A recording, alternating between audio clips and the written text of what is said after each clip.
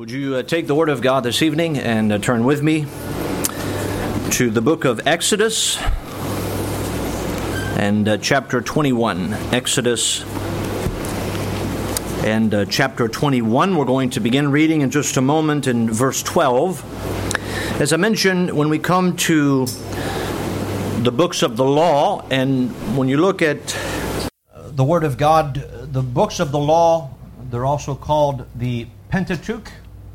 That's the first 5 books of the Bible. You have Exodus, or Genesis, sorry. Got to get the right order right. Genesis, Exodus, Leviticus, Numbers, Deuteronomy. Those are all the books of the law, referred to as the books of the law.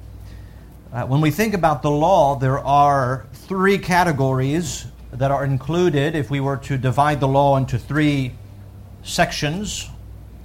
There is, first of all, the moral law. That's the 10 Commandments. You find those in Exodus chapter 20. That law is universal in that it is, I believe, the law, according to Romans chapter 2, that's written in the heart of man, that even the Gentiles which have not the law do by nature the things contained in the law. And so we know that there is some universal law today. Who knows? You think about the standard of morality. Most societies today are based on that moral law. And God has put that in the heart of man. By the way, that's why when man sins, even though he's never read the Bible, he knows that he is sinning. He knows that he is doing wrong. He is violating the moral law of God. There is then a second category, and that is there is the judicial or the civil law. And those are referred to in Exodus chapter 21 as the judgments of God. This is the governing social conduct for the nation of Israel. These are really first found in chapters 21 through 23 in the book of Exodus. And this is specifically Israel functioning under a theocracy. No doubt Moses is the leader at this point. Joshua is going to be the leader. We see that in the book of Joshua. But nonetheless, they were to operate as a theocracy under the rule of God. And God gave them judgments. And those judgments specifically were given to give discernment and aid to the judges in the nation of Israel to judge the people. So a lot of the judgments we find here are not commandments. They're rather scenarios. Here's an example of how you ought to respond if this happens. Here is the punishment that is to be meted out for someone who violates the law in this manner. So that's why they're referred to as judgments. They were specifically for those who would be judges in the nation of Israel. Then there's the ceremonial law, which deals with the religious life surrounding specifically the tabernacle of the congregation of Israel. Those are instituted first in Exodus chapter 25, and they're specifically emphasized in the book of Leviticus. Now, as I mentioned, the nation of Israel is operating purely as a theocracy at this point. And the nation of Israel was directed according to divine appointment, and these laws, therefore, are called judgments. We dealt in the first part of chapter 21 with servants, specifically laws surrounding servants. A servant who maybe had an indebtedness would serve for 6 years, and when the 7th year came, he could be free. He could choose at that moment to either be free and leave his master, or choose to continue to serve his master freely by his own choice. If he did so, then he would be marked, and his ear would be, in the sense, bore through at the doorposts of the master's house. And then we talked about if a man is in such deep poverty that he has to sell his daughter with the intent that she be taken care of. We talked about here the idea of don't deal deceitfully, but deal in mercy with those who are within the nation of Israel. Now we come from verse 12, and we're going to read down to verse 27. And I want us to see here if we can, before we read, let me set forth, there is something that is repeated. There is a theme running through those verses from verse 12 to verse 27 There's something that we must draw out. I've said this before, but when we come to the Scriptures, we want to place the emphasis where God places the emphasis. As a preacher of the Word, as I study God's Word, that's what I always try to do. I'm trying to find where is God placing the emphasis, and I want to place the same emphasis. And so we're going to begin reading in verse 12. Would you stand with me as we read God's Word? Exodus chapter 21, verse 12. We'll read down to verse 27. There's one word that keeps coming back over and over again. And it's not a word like "and" or anything like that. It's an important word. And so I'm going to ask you when I'm reading what that word is. So let's begin reading in verse 12. The Bible says, "He that smiteth a man so that he die shall be surely put to death. And if a man lie not in wait, but God deliver him into his hand, then I will appoint thee a place whither he shall flee. But if a man come presumptuously upon his neighbor to slay him with guile, thou shalt take him from mine altar, that he may die. And he that smiteth his father or his mother shall be surely put to death. And he that stealeth a man and selleth him, or if he be found in his hand, he shall surely be put to death. And he that curseth his father or his mother shall surely be put to death. And if men strive together, and one smite another with a stone, or with his fist, and he die not, but keepeth his bed." By the way, keepeth his bed means he's not dead, but he's injured to where he's basically confined to his bed for a period of time of recovery. That's what that means. Verse 19, "If he rise again and walk abroad upon his staff, then shall he that smote him be quit."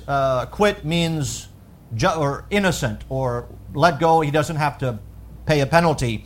Only he shall, in that sense of death. Only he shall pay for the loss of his time, and shall cause him to be thoroughly healed. And if a man smite his servant or his maid with a rod, and he die under his hand, he shall be surely punished. Notwithstanding, if he continue a day or two, he shall not be punished, for he is his money. If men strive and hurt a woman with child, so that her fruit depart from her, and yet no mischief follow, he shall be surely punished, according as the woman's husband will lay upon him, and he shall pay as the judges determine. And if any mischief follow, then thou shalt give him life for life, eye for eye, tooth for tooth, hand for hand, foot for foot, burning for burning, wound for wound, stripe for stripe. And if a man smite the eye of his servant, or the eye of his maid, that it perish, he shall let him go free for his eye's sake. And if he smite out his manservant's tooth, or his maidservant's tooth, he shall let him go free for his tooth's sake. What is a word that we find over and over again in the passage? Smite. Okay, good. You all got it. It's the word smite. I want to deal this evening with the destructive nature of anger, but I want to be careful into labeling anger in the right way. The Bible says, "Be angry and sin not." There is what we might refer to as righteous indignation. That's not what we're talking about here. I hope we understand by the word smite. Anger, as we think about it, is an emotion that we may feel in the present, and it could be towards something that's wrong or for righteousness. But what does that emotion cause us to do is really what is at the heart of this passage. And so I want to preach this evening on the destructive nature of anger. We find what it does and the consequences for anger. So let's pray. Father, we thank you this evening for your word. Give us understanding. Lord, help us to learn something about you this evening from your word as you lay forth those judgments before your people, the nation of Israel, through your servant Moses. And I pray that you would help us to not look at this passage in a superficial way, but help us to understand the issue that you are emphasizing among your people that certainly must be emphasized today in the church. And we ask your blessing on this study. In Jesus' name we pray. Amen. Thank you. You may be seated. So, as I've mentioned here, the word smite found in verse 12, 15, 18, 20, 26, and 27. There is a repetition here of the word smite. Verse 12, he that smiteth a man. Verse 15, he that smiteth his father or his mother. Verse 18, one smite another with a stone. Verse 20, shall a man smite his servant. Verse 26, if a man smite the eye of his servant. Verse 27, if he smite out his manservant's tooth. And so there is an emphasis here on the smiting that takes place, but as we look at this passage, we can bring them down into various categories of smiting. And we're going to find here that there is what we might refer to as the smiting that comes from a cultivated hatred for somebody else. Then we're going to see that there is another category, and that is the smiting that comes from a deeply rooted disregard and dishonor. And then there's a third category, and that is the smiting that comes from impulsive anger. So there's a cultivated hatred, there is a deep-rooted disregard and dishonor, and there is also the impulsiveness that causes a man to smite. And I would like to have that as the parameters for our text as we think about this theme here of smiting as we find it through those verses. Before we go into the study really of this chapter, Exodus chapter 21, when we come to Matthew, Mark, Luke, and John, Jesus begins his public ministry. One of the first teaching that he did publicly was the Sermon on the Mount. One of the things he tried to accomplish in the Sermon on the Mount is to correct the teaching that was prevalent among the Jewish rabbis of the day, the things that had passed down for generation and generation. And as a matter of fact, this text, Jesus refers to this text, and as he confronts, or as he instructs his disciples, he says, you've heard it wrong. You've heard that it had been said by them of old. The traditions of the rabbis of old, you've heard the traditions passed on, their interpretation of this text, and Jesus seeks to correct the misquoting and the misapplication of the Old Testament Scriptures. It is in that Sermon on the Mount that Jesus Christ, remember, says in Matthew chapter 5, think not that I am come to destroy the law or the prophets. I am not come to destroy, but to fulfill.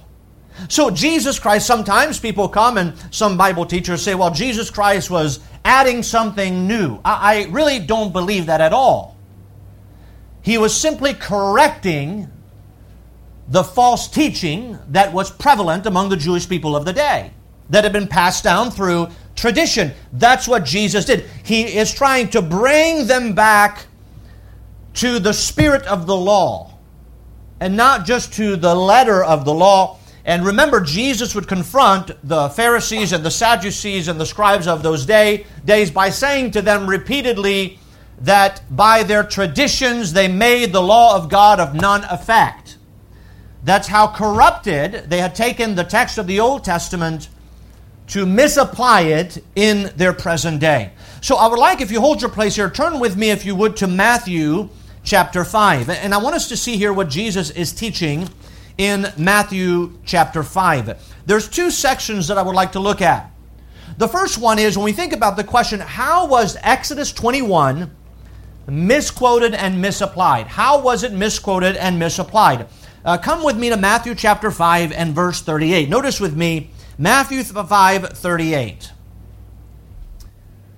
Jesus says, ye have heard that it hath been said, an eye for an eye and a tooth for a tooth. Isn't that what we read in Exodus 21?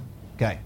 When he says, ye have heard that it hath been said, when you read throughout the text, it says, by them of old. And so the Jews would listen to, you have the Talmud was the Jewish commentary of the Torah. The Torah is the first 5 books of the Old Testament. The Talmud was today we have commentaries, Bible commentaries. Well, at that time they had the Talmud, which was a Bible commentary, passed down by tradition from prominent rabbis throughout the centuries. They would compile those. They were not scripture, but they were interpretations of the scripture. And here Jesus Christ, when he said, you have heard, this is what you've heard, and when he says, an eye for an eye and a tooth for a tooth, he knows that that's what the scripture says in Exodus chapter 21, but what he is concerned with is the interpretation of that. Now notice what he says. Verse 39, but I say unto you that ye resist not evil, but whosoever shall smite thee on thy right cheek, turn to him the other also.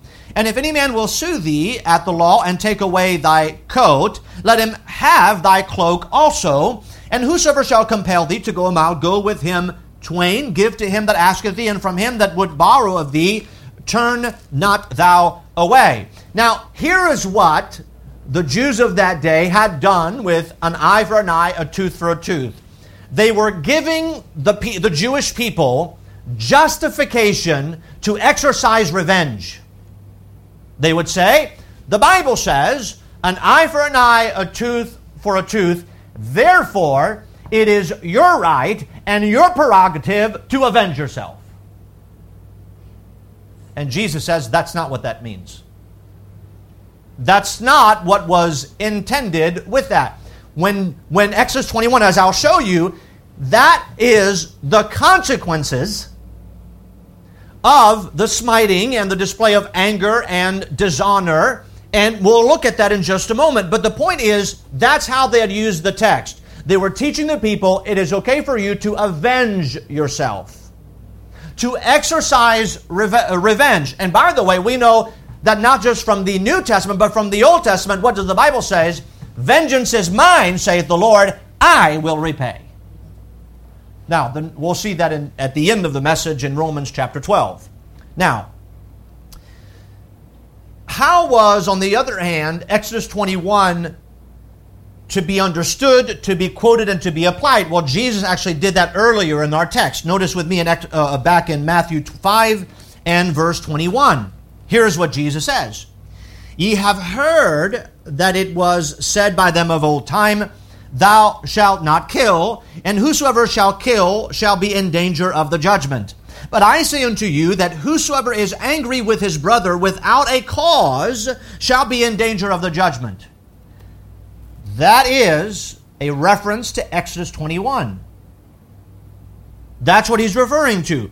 He's talking about the spirit of the law. The act of murder, then you are innocent. It is okay for you to be angry. It is okay for you to hate as long as you don't commit the act. And Jesus is absolutely not. I say unto you that whosoever is angry with his brother without a cause shall be in danger of the judgment. And whosoever shall say to his brother, we're in verse 22 of Matthew 5, Raca, shall be in danger of the council. But whosoever shall say, thou fool, shall be in danger of hell fire. Therefore, if thou bring thy gift to the altar, and there rememberest that thy brother hath aught against thee, leave there thy gift before the altar, and go thy way. First be reconciled to thy brother, and then come and offer thy gift. Let me just put it this way. He says, you really want to be right with God? Here's what you do. If you have a disagreement with your brother, and you're angry at your brother, and you come and bring a sacrifice to the altar, I am not interested in the sacrifice. I don't want any of it. I first want you to reconcile to your brother, and then when you reconcile, then you can bring your gift to the altar. So the emphasis here, again, this is not any act. He says, if there is aught against your brother, if you're angry at him without a cause, you better get that right, then I will accept your gift. Okay, so Jesus said that is the spirit of the law that was intended by the commandment, thou shalt not kill. In Exodus chapter 21 is an expansion of that commandment. thou shalt not kill. But we're diving into now the spirit of the law, not just the letter of the law. Again, it's wrong to murder a man. It's wrong to take his life. But also further than that, there's something that is deeply rooted within man that causes him to do that. And that's what God is interested in dealing with. That's what He's interested in dealing with. And I trust that as God's people, we do not rest content with saying, well, look, I'm a pretty good Christian. I haven't killed anybody. I hope that that is not our standard for our spirituality and obedience to God. I trust that we strive to live by the Spirit of the law, not to live by the oldness of the letter, but by the newness of the Spirit. Now, if we go back to Exodus chapter 21, so Jesus Christ was trying to correct and emphasize the spirit of the commandments, not just the letter of the law. As we come back to Exodus chapter 21, we really break it down into three sections here. The first section in Exodus 21, verse 12 through 14, again, within this area of smiting thy brother, thy father, thy servant, right, all of those things. We first to see the statement made in verse 12, and he says this, and we're talking here about God is dealing here with someone who is cultivating hatred towards somebody else.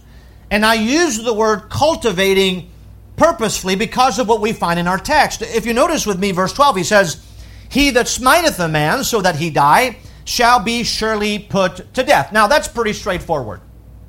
If you're involved and if you strike a man, and you can use anything, whether it is a tool, a rock, or your own hand, as he expounds in this text, and that man dies, then the consequences of that is a life for a life. You take somebody's life, then you lose your life.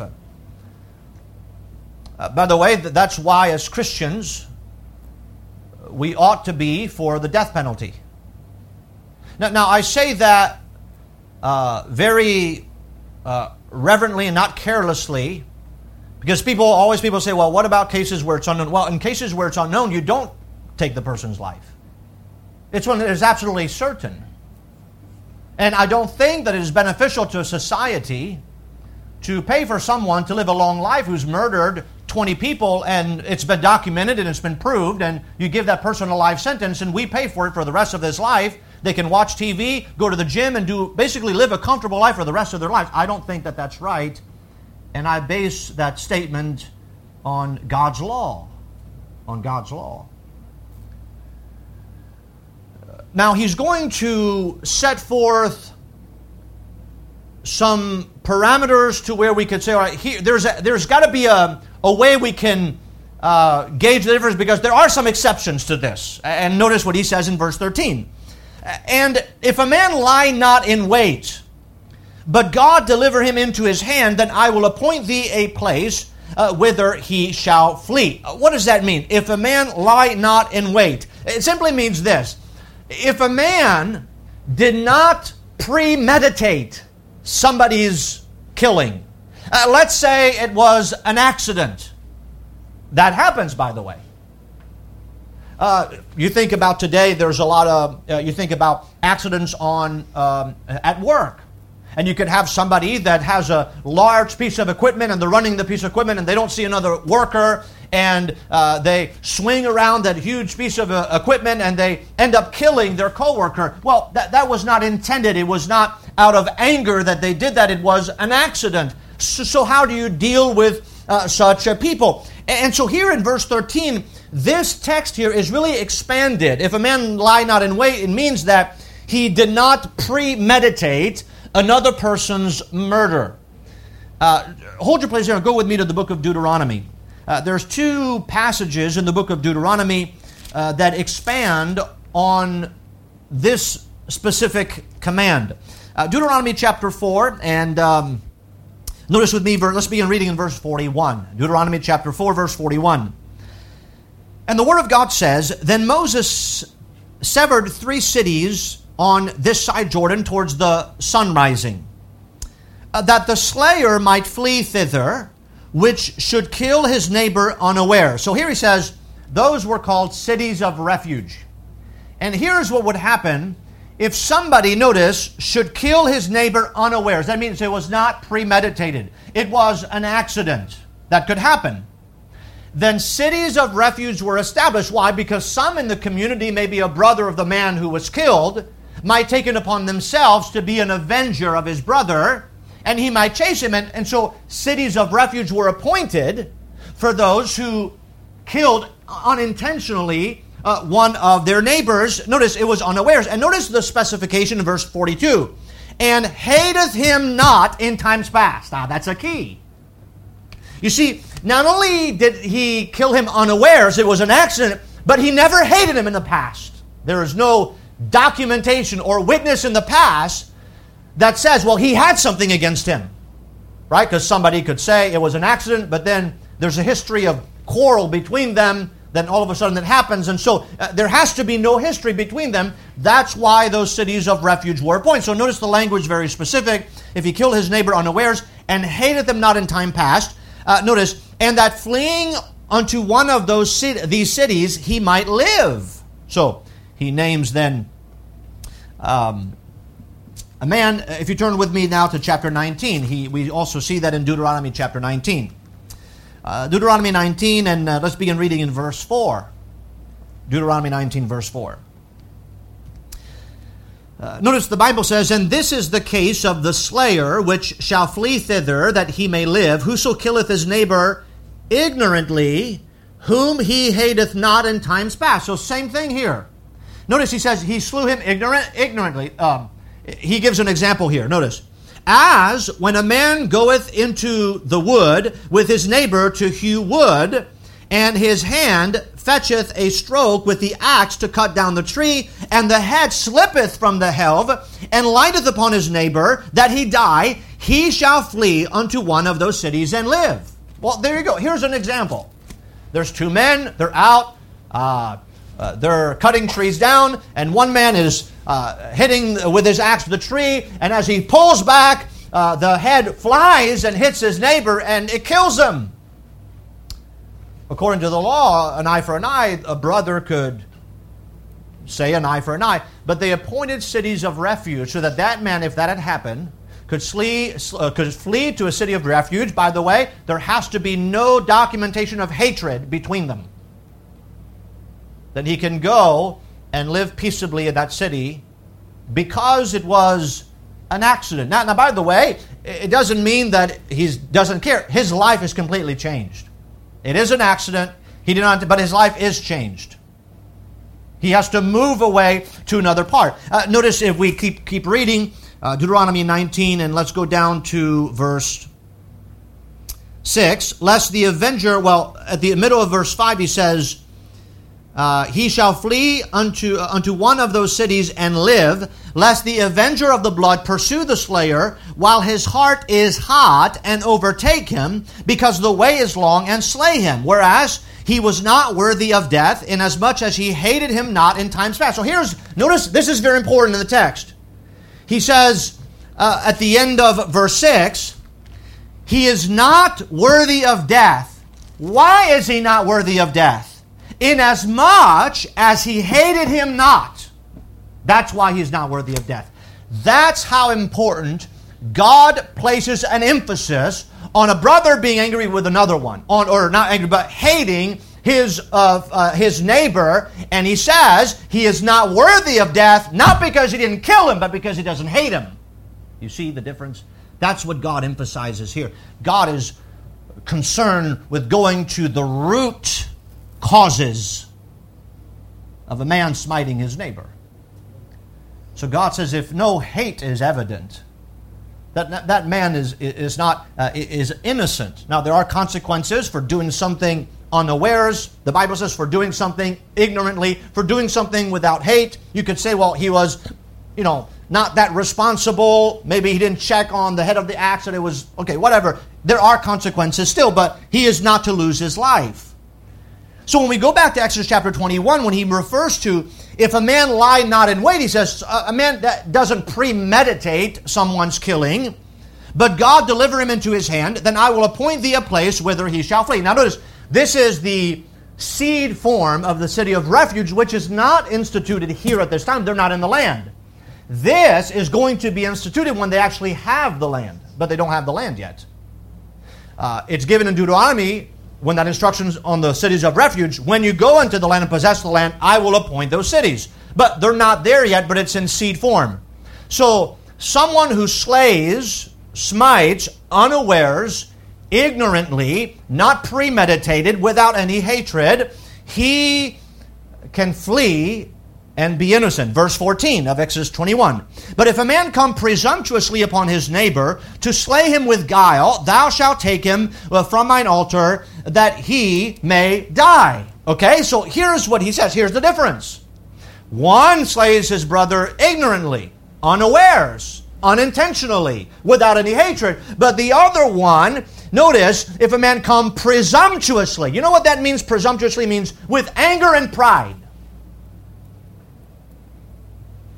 And slay him with guile. Now, guile is that is, he slays him or he kills him by trickery, discreetly, in subtlety. He says, thou shalt take him from mine altar. Now, there's questions about what that refers to. What is the altar? The altar is the place of mercy. And I believe that God would appoint the cities of refuge as a place of mercy by somebody who had killed somebody unaware or ignorantly. They could go to that city, find refuge, and have mercy from the slayer.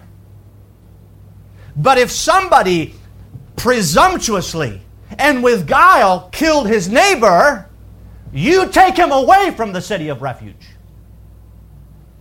So here's what the cities of refuge were. The city of refuge was a refuge from the slayer of a family member or a brother. But it was not a city of refuge from the law. The judges were to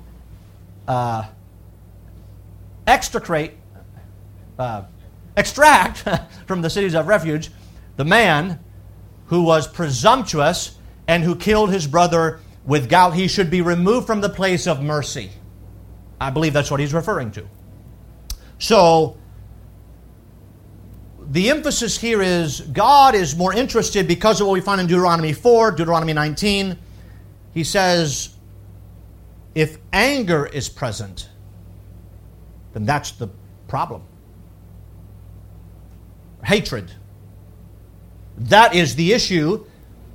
And therefore, we think about hatred. What is hatred? Well, hatred here, he's not describing, because he says in Deuteronomy 4 and Deuteronomy 19, if he had not hated him in the past. What does that mean? That this hatred is something that is cultivated over time. It is something that you hold. There's an animosity against someone that you hold for a long period of time, and finally you have your way. And so God says, if you are going to cultivate hatred in your life, then you will be condemned. You will be condemned. And so we have to think about our own lives. What are we cultivating in our hearts? Again, God is surely against the smiting of his neighbor, but specifically here he makes a distinction between someone who cultivates hatred in his heart and someone who's just living his life and, ends up killing someone, taking somebody's life unawares and ignorantly, and God condemns the man who has hatred in his heart. And the only thing that differentiates these two men is their heart condition. Their heart condition. Cultivating hatred is something that God despises. I wonder maybe if there's anybody this evening, and although you say, well, I've never smitten anyone, I've never done the act, but what are you cultivating in your heart? Is there any animosity? It could be a child to a parent, and you've been angry with your parents for all those years, and you're still holding on to that anger. It's not healthy for you. You say, well, I had a coworker or a neighbor or a family, and whatever the case may be, but there's maybe somebody that's done something towards you, or maybe there's somebody you just didn't get along in your life, and you're cultivating that hatred in your heart. I say, stop holding on to that hatred. It's not healthy for you. And it's not okay to be in the place, well, I've never said, or I've never hit them, I've never done anything with regards to physical harm towards them, and therefore my hands are clean. And I say to you that your hands are not clean if you're cultivating hatred. He moves on to the next section, and here we see really three verses, verse 15, 16, and 17, and he talks about verse 15, he that smiteth his father or his mother shall be surely put to death. Verse 16, he that stealeth a man and selleth him, or if he be found in his hand, he shall surely be put to death. And verse 17, he that curseth his father or mother shall be surely put to death. What is he talking about here? He's talking here about deeply rooted disregard and dishonor. In other words, there's such a disregard and dishonor in your heart that you would smite your father or mother. By the way, the consequences of that would be death at that time. Under Israel, under a theocracy, under the rule of God. Not only that, he says, but if you have so much dishonor for your fellow man, so much disregard for him that you steal him and bring him to the slave market and sell him as a slave, you have such a disregard for your fellow man that you also deserve to die. And finally, he says, even you may not smite your father and mother, but if you curse your father and mother, you have such a deep disregard and dishonor for your father and mother that you also deserve to die. That's pretty strong, isn't it? But again, I want to emphasize not the act as much as what brings about the act. Why would a child smite his father or mother? Well, there's got to be something deeply rooted within them.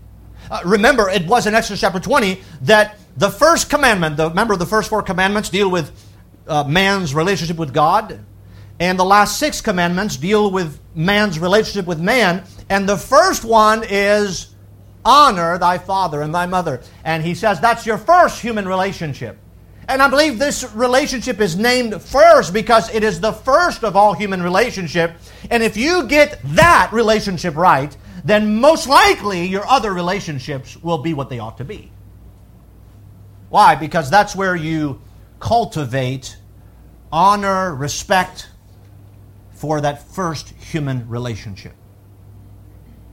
I think we're pretty clear that if a young person today has disrespect and dishonor for their parents, they are most likely going to dishonor and disrespect any authority that is out in the world. They're going to disrespect and dishonor their employer. Everywhere they go, they're going to disrespect humans around them. That's why that home relationship, that first relationship, is highly important. And so something has happened in the heart of a young person that has such a disregard and dishonor for a father and mother that he would strike his father or mother. The consequences would be death. But then you think about stealing a man. The Bible refers here, he that stealeth a man. And here's what he says. It's the equivalent of striking him and killing him. You're robbing him of his life. You can't do that. You can't have such... It's interesting. I don't think that those are separated. The man that strikes his father and mother is probably going to be a man-stealer. Why? Because he's got that disregard and disrespect already in his heart. How can you have a man strike his father or mother and then think that he is going to honor other humans around him? He's not going to do that. The man-stealer, according to the Bible, if he is found selling him, or if he's found in his hand, shall be put to death.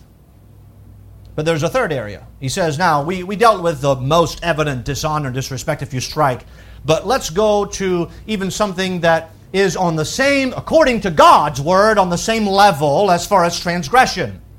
If you curse your father or mother, you would to be put to death. why put curse and smiting on the same level? Because it comes from the same rooted disregard in the heart. You see, the reason why they're equal in consequence is because they come from the same evil, wicked place. That's what God is interested in dealing with, the heart of man. So we see the cultivated anger. God deals with that. He deals with the deeply rooted disregard and dishonor that a man has for another man in his heart. But then the third section is, I believe here is referring to the impulsive anger, the impulsive retaliation. You could say the passions of the moment. And from verse 18 down to verse 27, I think that's what he's referring to. If you notice with me, verse 18, he says, and if men strive together. So there doesn't seem to be premeditation here. They're just fighting, right? Maybe one of their ox plowed in his field and it's like, wait, get your ox off of my field. Well, no, it's my field. No, it's my field. There's the landmarks and you're stepping on my field. And then they get into a scuffle. Right? They're striving together, verse 18. And one smite another with a stone or with his fist, and he die not, but keepeth his bed. If he rise again and walk abroad upon his staff, then shall he that smote him be quit. Only he shall pay for the loss of his time, and shall cause him to be thoroughly healed. And so, okay, if you don't kill him, but if you injure him, this man, if he keepeth his bed, he is injured, he has to recover from that injury. Whatever days he missed, you're going to have to pay him for those days that he missed. Until, according to the Scriptures, he is fully healed. And he can operate as he once did. You're going to pay for that. So here, we're talking here about the impulsive anger. There is consequences to that impulse. And so he gives an example. Now again, this is not a commandment. It's an example, a scenario as to how to judge between two men. And there's a series of examples and consequences. So verse 18, we have an example. Two men striving. One is injured. Here are the consequences in verse 19. And so in the impulsive passion, he takes it further than he had previously intended, right? And so they're scuffling, but then one of them takes a stone or a fist. When the Bible says striving, that's more of a scuffle, maybe like the pushing each other and kind of wrestling with each other. But when somebody makes a fist or somebody takes a rock, now in the impulse of the moment, they are going further than they intended at the onset. Right? It's a passion of the moment crime, you could say. Then there are consequences for that. We go on to the second example, verse 20 and 21. He says, and if a man smite his servant. So now we have two neighbors, verse 18. Now we have a master and his servant, or his maid with a rod, and he die under his hand, he shall be surely punished. Notwithstanding, if he continue a day or two, he shall not be punished, for he is his money. And so that says, remember, you would pay if you're a fellow neighbor, you would pay by giving the man his wages for the day he lost working. If you strike a servant, now if he die, then you die, an eye for an eye, life for life. But if he lives, after you strike him, and it seems again, in the passion of the moment, you're angry with your servant and you strike him. Now if he lives, well, if he had time to recover, you lost his labor, right? And the servant is your money, and so basically you've done damage to yourself. You've paid for the consequences of the impulsiveness of your anger. By the way, there are always consequences to impulsive anger. You know, I think that's where we have to look out in our lives and say, God not only wants to rid our lives of our hearts cultivating hatred for a fellow man, or having a deep-rooted disregard for another human being, but really God wants to help us with our impulsiveness. And there are consequences to that. Notice the next example of verse 22. If men strive and hurt a woman with child. So here's another example, another scenario. Two men are being selfish. They're trying to prove who's the strongest, and they're in a conflict, but then somebody outside of that conflict is affected. A woman with child, so that her fruit depart from her, and yet no mischief follow. He shall be surely punished, according as the woman's husband will lay upon him, and he shall pay as the judges determine. Now that's, what do you think the husband's going to do? His wife is pregnant, and in the scuffle, she is hurt, loses her fruit or the baby. A life for a life. The judge will do what the husband says. And don't look at me. That's what the Bible says here. I'm just reading the Bible. I'm just telling you what the Bible says. He shall pay as the judges determine. Verse 23. And if any mischief follow, then thou shalt give life for life. Eye for eye, tooth for tooth, hand for hand, foot for foot, burning for burning, wound for wound, stripe for stripe. Do you notice here? It's not like what we read, what Jesus said, the misteaching of the times of Jesus Christ. It is not okay to exercise revenge, but it is okay to punish the offender. It's not okay to live by impulse, and there are consequences by living by impulse. But when somebody is going to be judged, it is a right thing to do before the judges. That's what he mentions here, the judges. It is not given on the individual person to avenge themselves because somebody has done wrong to them to say, I'm going to get that person back. It is not for you to do that. Now the judges are required, if they are to honor God, to meet the punishment for the offense. Life for life, eye for eye, tooth for tooth, hand for hand, foot for foot. The context of this is not individual retribution. It is what the judge must do judicially, civilly, to preserve the nation of Israel. That's what that is. The Jews were teaching during the time of Christ. He says, you've heard that I've been saying eye for an eye, a tooth for a tooth. But he says, but I'm telling you, don't avenge yourself. But see, they had used that. They had taken that out of context, as many people do today, right? They take things out of the context. So this is what the Bible means, and it doesn't mean that at all. And so the consequences are life for life, eye for eye, tooth for tooth, hand for hand, foot for foot. Okay.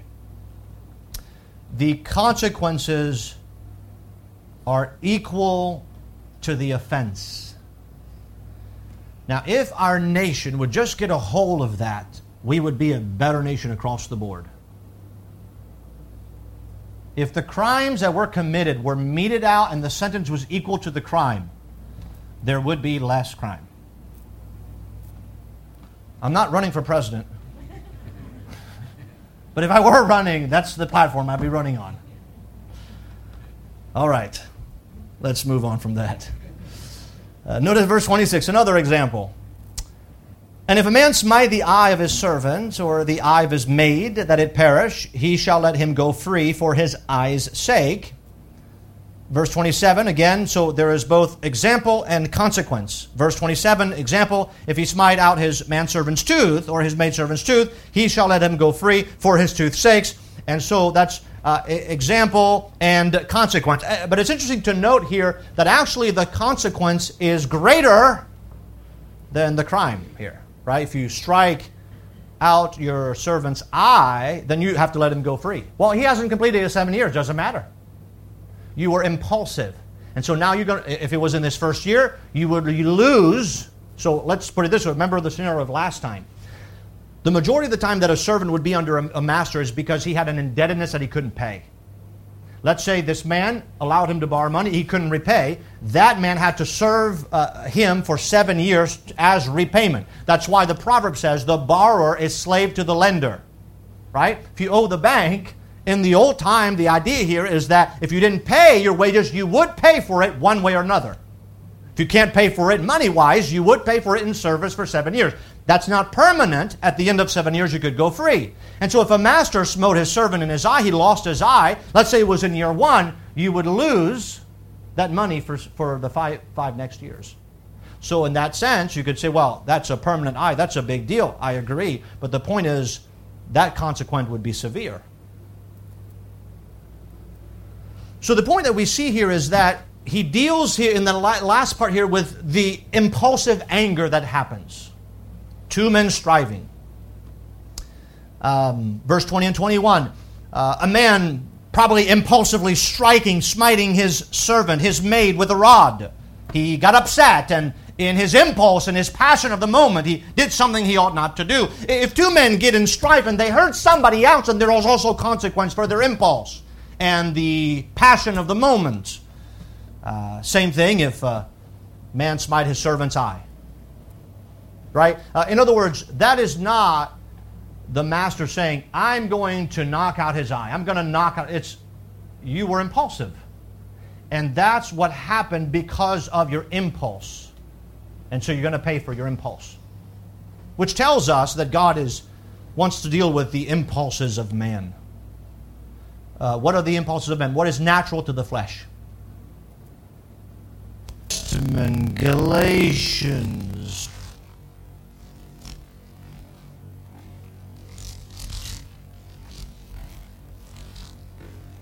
We're going to be in chapter 6. Galatians chapter 6.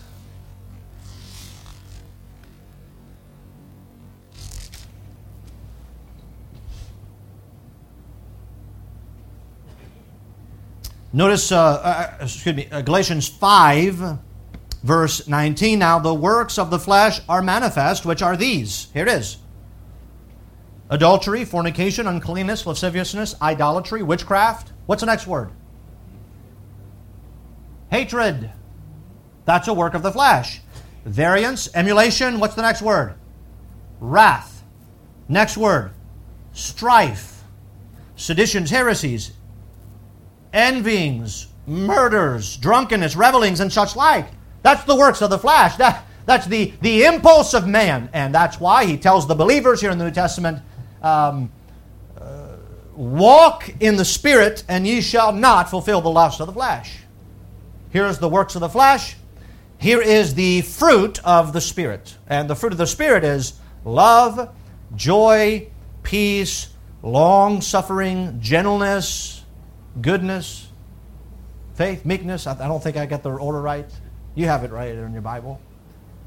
And so the fruit of the Spirit are those. The reason why I emphasize this is God here, I believe, in this text, as he's talking through Moses to his people, I believe he is emphasizing to them the destructive nature of anger or hatred.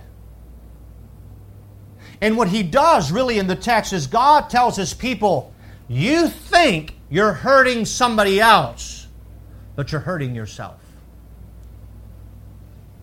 You're destroying your own life. There is a destructive nature to cultivated hatred over time in your heart. There is a severe consequence for a deeply rooted disregard and dishonor for your fellow man. And there is a destructive nature to the passions of the moment and the impulse of the moment. And the Bible says that only by pride cometh contention. So what should we do? Well, let's make we do not operate under a theocracy. In Exodus chapter 21, we are part of the church, and there is instruction given to the church. So I'm just like to end to make application for us today. In contrast to Exodus, not in contrast, in comparison as a commentary on Exodus chapter 21. So turn with me to Romans chapter 12, and we'll be done here in Romans chapter 12 so that we can make application for us. Again, remember, when we read about the laws and the judgments and the ceremonies, all that points us to God.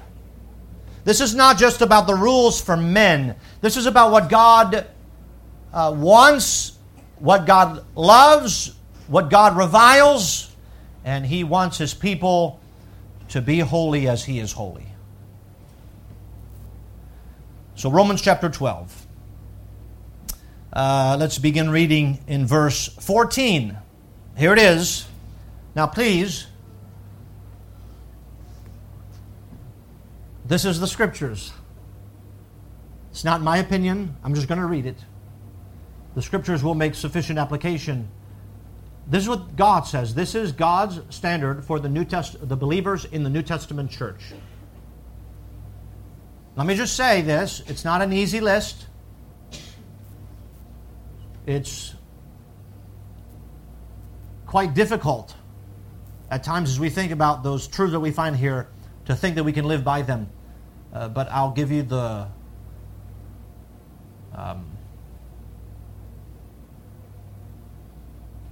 answer as to how we can live in such a way. Notice verse 14 of Romans 12.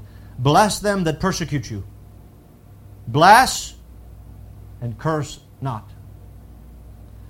Rejoice with them that do rejoice, and weep with them that weep. Be of the same mind one toward another. Mind not high things, but condescend to men of low estates. Be not wise in your own conceits. Recompense to no man, what? Evil for evil.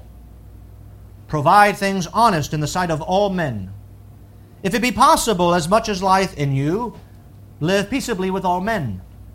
Dearly beloved, avenge not yourselves, but rather give place unto wrath, for it is written, vengeance is mine, I will repay, saith the Lord. Notice when he says give place, he says, do not take the place of God. Don't do it. Don't take the place of God. Don't mete out vengeance, because vengeance only belongs to God. God is in charge of the consequences. You and I are not. And so he says in verse 20. So those were negatives, right? Okay, if your enemy does that, don't do that back. Don't respond. Don't be impulsive. Don't cultivate hatred. Don't live this negative life.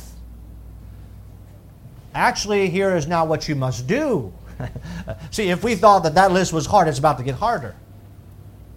Verse 20, therefore, if thine enemy hunger, ignore him. Oh, no, that's not what it is. Feed him. If he thirst, give him drink.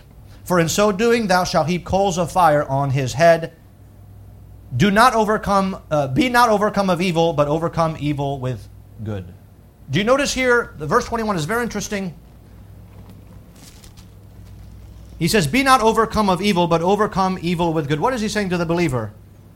You don't be overcome with evil. He's not saying don't be overcome by your neighbor's evil towards you. You don't be overcome by evil that comes from your own heart. Don't let that take over your life. Don't allow hatred to be cultivated in your heart. Don't let that evil dominate and rule your life. But rather overcome evil with good. So the Christian life is not just a negative life. Okay, well, I didn't retaliate. If your enemy hungers, did you feed him? Did you do the positive thing? There are things that we must not do, but then there are things that we must do. So, how do we do that? Well, early on in chapter 5, you remember what he said?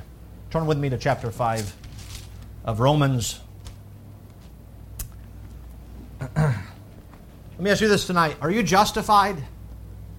Are you justified by the blood of Jesus Christ? Are your sins forgiven? There's therefore now no condemnation to them which are you in Christ Jesus tonight? Then you are justified. Okay, here is for you. Romans 5 verse 1. Therefore, being justified by faith, we have peace with God through our Lord Jesus Christ, by whom also we have access by faith into this grace wherein we stand and rejoice in hope of the glory of God. And not only so, but we glory in tribulation also, knowing that tribulation worketh patience, and patience experience, and experience hope, and hope maketh not ashamed. How? Because the love of God is shed abroad in our hearts by the Holy Ghost, which is given unto us. Say, Pastor, I can't do Romans 12. You're right. You yourself, you can't do that. That's correct. It's impossible. But if you are justified tonight, and the Spirit of God lives within you because He's been given to you, then the love of God, the divine love of God, that same love that loves us, that while we were yet sinners, Christ died for us, that same love can be permeated in our lives by the Holy Ghost. So here's what we need to simply ask. God, when there's any hatred or the impulses that come out, says, God, would you shed your love in my heart by the Holy Ghost? Would you help me not only not to avenge myself of my neighbor, but when my enemy hungers, Lord, would you help me? Would you so dispense your love in my heart that I would feed my enemy? See, that's the spirit of the law. And God wants us to deal not just with our actions. He wants to deal something that is deeper. He wants to address something in our lives that is of much greater value. Have people throughout the centuries gotten away with murder? I'm sure many have. I was thinking about there's cold cases. Only 1% of cold cases get solved. Many people have gotten away with it. And so, but for us, it's not about getting away with an act. Is we want to deal with what would cause any action. We want to deal with our hearts. And that's where God deals with. That's what God is interested in. And so may the Lord help us. We learn something about God. We also learn something about man in Exodus chapter 21. So let's be very careful about smiting and that hatred, that dishonor and disregard for our fellow man. But let's ask Lord to help us to have His love shed abroad in our hearts for them.